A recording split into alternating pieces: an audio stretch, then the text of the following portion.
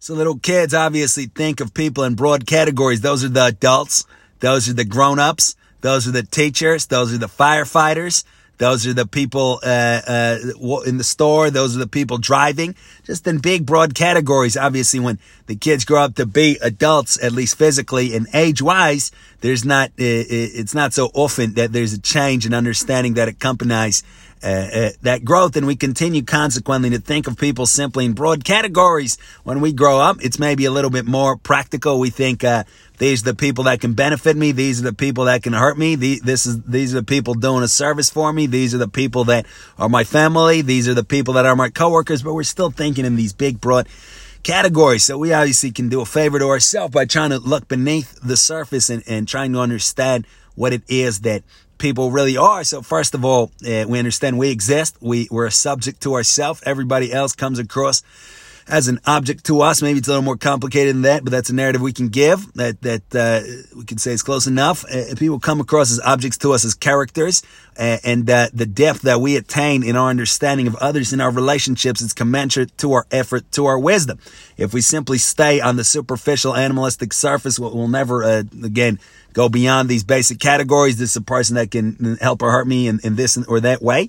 And if we try, we can really go to depths that the limit of which we don't know, because we don't really know truly what a person is. Nobody knows. And certainly it's not as simple. It's obviously not just the body. And it's also not simply, something that's our immediate point of consciousness. We see that associated with each person is bottomless depths of what psychologists might call an unconsciousness, whatever one would call it. But there's no way to just clearly circumscribe what we mean by a person. So we see when we see bodies, they stand for something. They stand for some kinds of ideas. For example, we see a stop sign. It stands for the idea that we have to stop to avoid an accident or to drive safely. So it's the same thing. We see a particular body and it stands for a whole potentially limitless, endless world, for unbelievable complexity, for just unbelievable things. The simplest body in the simplest place. That's what it stands for. So obviously there's specific things. Each person is an individual in his or her own way, but there's also some maybe broader things that we can consider as we attempt to understand other people better.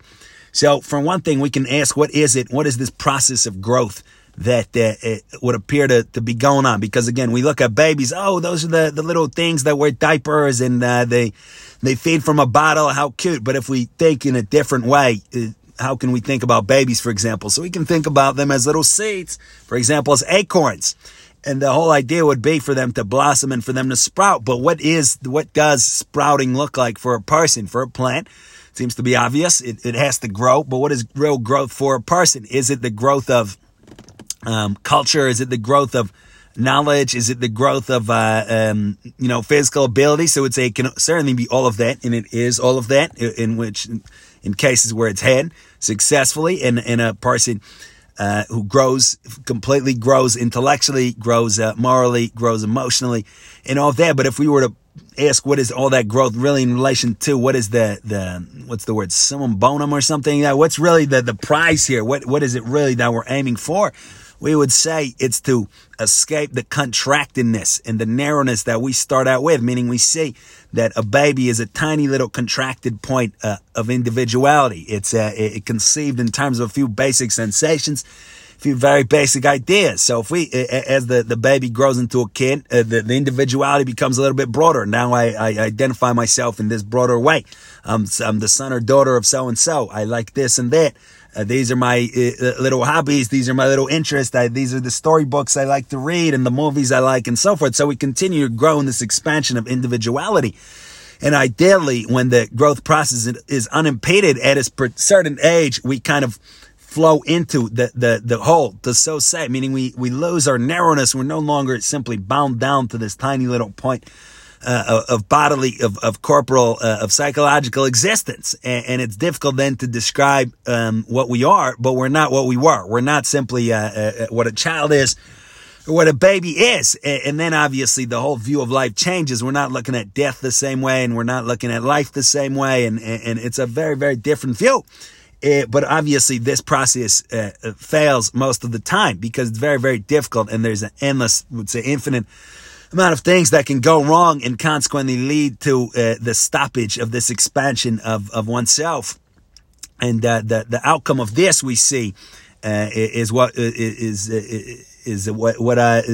bodies of what we would call senior citizens stand for, meaning we see that in the vast majority of cases where this process fails, and we simply have this discarded shell of a person that is clinging on to the tiny little point of vanity and ego. That's how we would look at it then. It's a process of expansion into the whole that has failed, right? And it's not to say that obviously every single person that is every single senior citizen is indicative of that idea, but by and large they are. And it's not, again, we also, right, because we see every single baby body is indicative of the baby idea. There's no real, like that movie Benjamin Button, there's no real Benjamin Buttons where we see a baby, oh, that might be a baby that can talk and communicate and such. But obviously senior citizens, there are ones that presumably succeed, and they would presumably look the same. Maybe they would look a little happier than other ones, but they would look the same. But we would say that if we go into an average senior citizen home and we're going to see,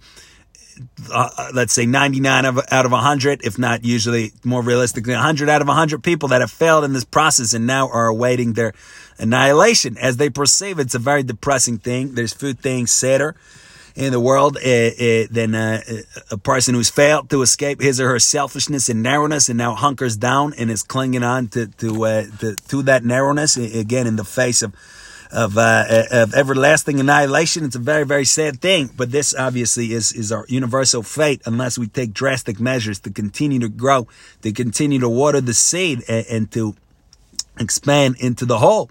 And we see that the way to do that, broadly speaking, is the path of truth. We have to stay on the path of truth. We cannot corrupt our thinking. We cannot corrupt our view of things. We have to advance step by step, into the light, toward the infinite, to so say, by hanging on to the coattails of truth, meaning we don't corrupt, we don't change things based on our preferences, based on our desire to have our desires met, to be willful in our opinions and in our views and all of this. We have to put the truth at number one, and then we have to change ourselves to accommodate the truth, and we have to keep doing that, and we have to keep serving people selflessly.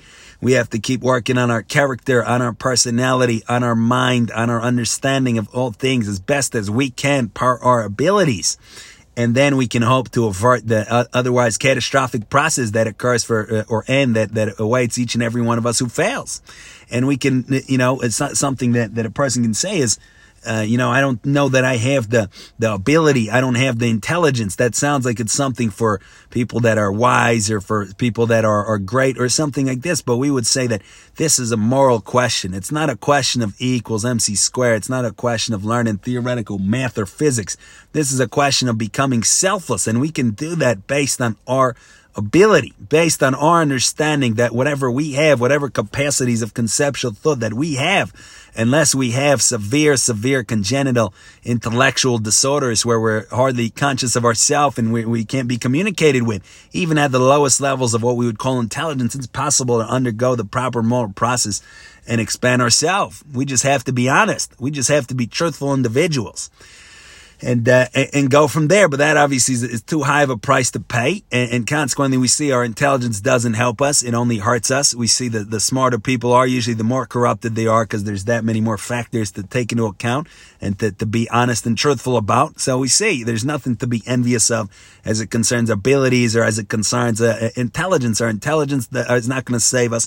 Our talents are not going to save us. Our skills and abilities are not going to save us. Only selflessness can save us. Only escaping from that finite, narrow contraction that we start out with can save us. And that way, even if we have no special talents and we're not rich and we're not smart and many other knots, we still will succeed fundamentally in what life is all about. So we can think about it. Thank you for listening.